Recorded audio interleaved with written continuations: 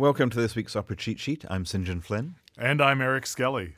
And this week we're talking about Tchaikovsky's Eugene Onegin, Eric. Yeah, this is a really interesting piece. It's got a libretto after the Pushkin novel by the composer and another collaborator, and it's one of those operas that you almost feel like the libretto could work as a dramatic piece all by itself without the music, although who would want to be without this music? It debuted in Moscow in 1879. It's Tchaikovsky at his most latterly romantic, perhaps. Yeah, absolutely. All his romantic proclivities are in full force here. I always think this is an interesting opera in the same way that Rigoletto and Madame Butterfly are interesting operas, in that you have, well, in this case, the protagonist himself is a really not necessarily likable guy a lot of the time. That would be Eugene. That would be Eugene, Yevgeny himself. He's an arrogant jerk. Let's just put it out there. He is an arrogant jerk. He's a charming arrogant jerk.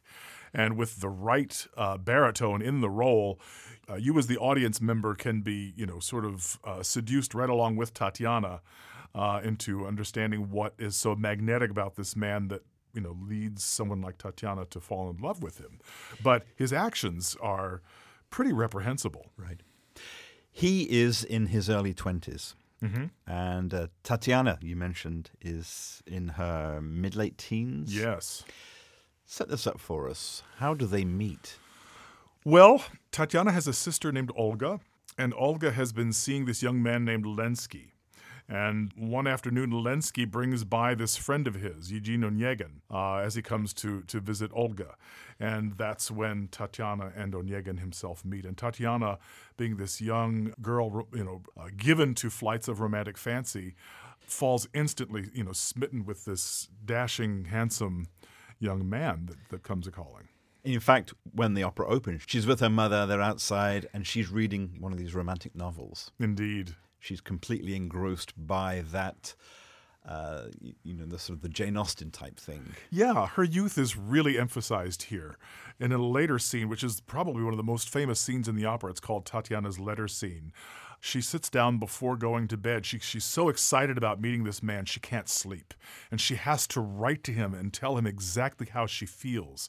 And as she writes the letter, we hear what she's writing in this amazing scene for soprano. I mean, it goes on for, I want to say 10, maybe even 15 minutes.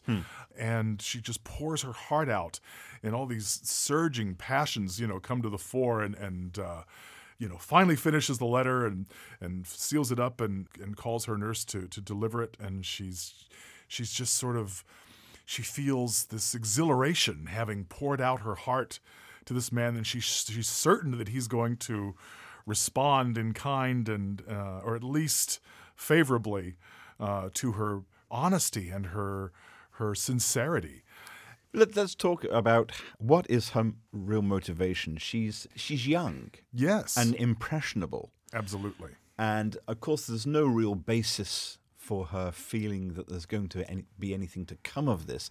It's just her predisposition, the age that she is, the literature that she's reading, and she just conceives of this big sort of love affair with Onegin. Yes, and she forecasts in her head, as most people at some time in their lives do that. You meet somebody and you feel this intense connection, and they, without having any history with them at all, you fantasize about what your life could be like, and this whole future is played out in your head, and to Tatiana, it's very, very real.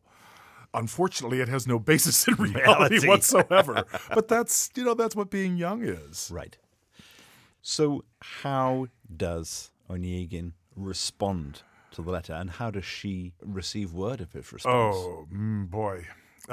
She has an assignation with him, and she thinks that this is going to be when he tells her how impressed he is and hopefully even reciprocates her feelings. And in fact, he very curtly and very arrogantly dismisses it as the flight of fancy of a young girl and just leaves her devastated.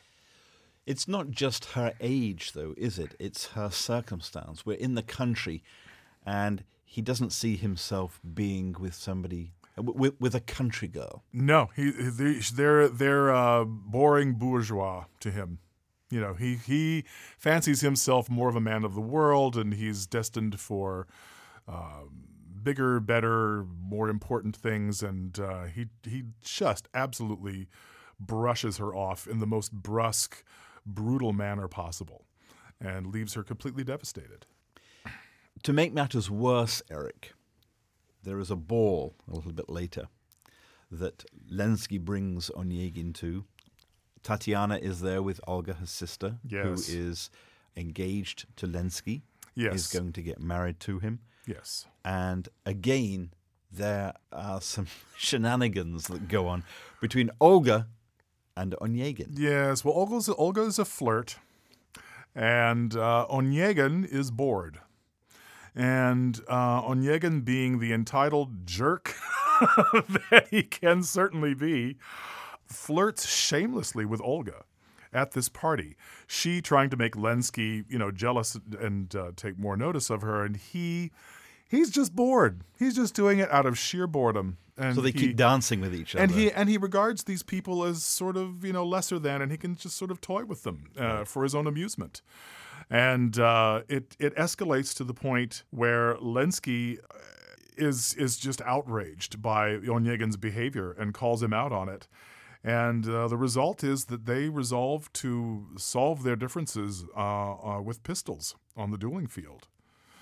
And that very sadly and tragically comes to a very ignoble end for Lenski, as Onegin, quote unquote, wins the duel, but has quite the wake up call when he suddenly realizes, and he tries to get out of it, but Lenski is determined to move forward with this.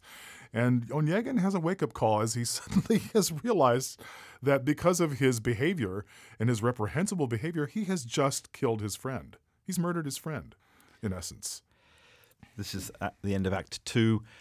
Act 3 is 3 or 4 years later, and Onegin has spent his time traveling around Europe, trying to escape from the feelings that he had in killing Lenski. Yeah. And another ball, he comes across Tatiana again.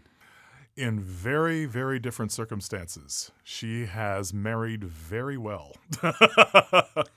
She's married a man, Prince Gremin, who is much older than she is, but whose circumstances are much greater than the circumstances in which she grew up.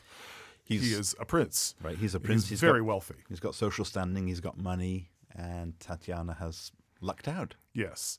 She's married a man who treats her well, who loves her intensely. As Gremin says in a very beautiful aria, it's a very famous aria, it's not the passionate love that she dreamed of as a young girl. It's a mature relationship. It's not the romantic relationship that she thought she would have. But he genuinely loves her, and she, in turn, seems to genuinely love him. And so Onegin catches sight of Tatiana .2. Let's call Tatiana it 2.0. Princess Tatiana. Yeah, now. Princess Right. Tatiana 2.0. And is to borrow the British term, gobsmacked at this amazing woman that the young girl has grown into. She's beautiful. She's She's sophisticated. poised. She's sophisticated. Right. She's bejeweled. She's everything that he always thought he wanted. Right. And he still wants it now. well, now he does. Right. And now he wants it very, very, very badly. She's married to somebody else. Yes. She's still tempted, though. But she has feelings for him, but they're now repressed behind, this. It's not a facade, but she has a persona that she now embodies of an aristocratic woman. She has a husband that she really does love and does not want to betray.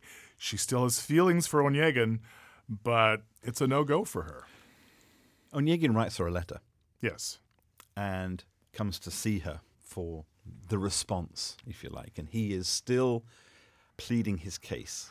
Well, the situation's completely reversed now. Right. Right. Before, she was pleading her case and pouring her feelings out to him, and he cruelly rebuffed her. Now, he is the broken man, and he is completely, desperately in love with her and wanting to have it reciprocated. And while she still has feelings for him, for her it's a no. You know, she has made a commitment to this man that she's married to, and she's not going to jeopardize that relationship. And Onegin is forced to accept the reality of his situation. He's lost Tatiana and he's lost Lenski, and he has to live with himself for the rest of his life. And he's devastated. He's completely devastated at the end of the opera. He just cries out and falls to his knees. He has nothing. He's sort of a shell of a man at the end. So really, we're dealing here with a quintessential tragedy. Yeah, big time. Wherein the protagonist's tragic flaws bring him completely down by the end of the work, and have a devastating effect on those around him as well. Absolutely. Well, that's Tchaikovsky's Eugene Onegin. That's this week's Opera Cheat Sheet. I'm St. John Flynn. And I'm Eric Skelly. Thank you very much for listening.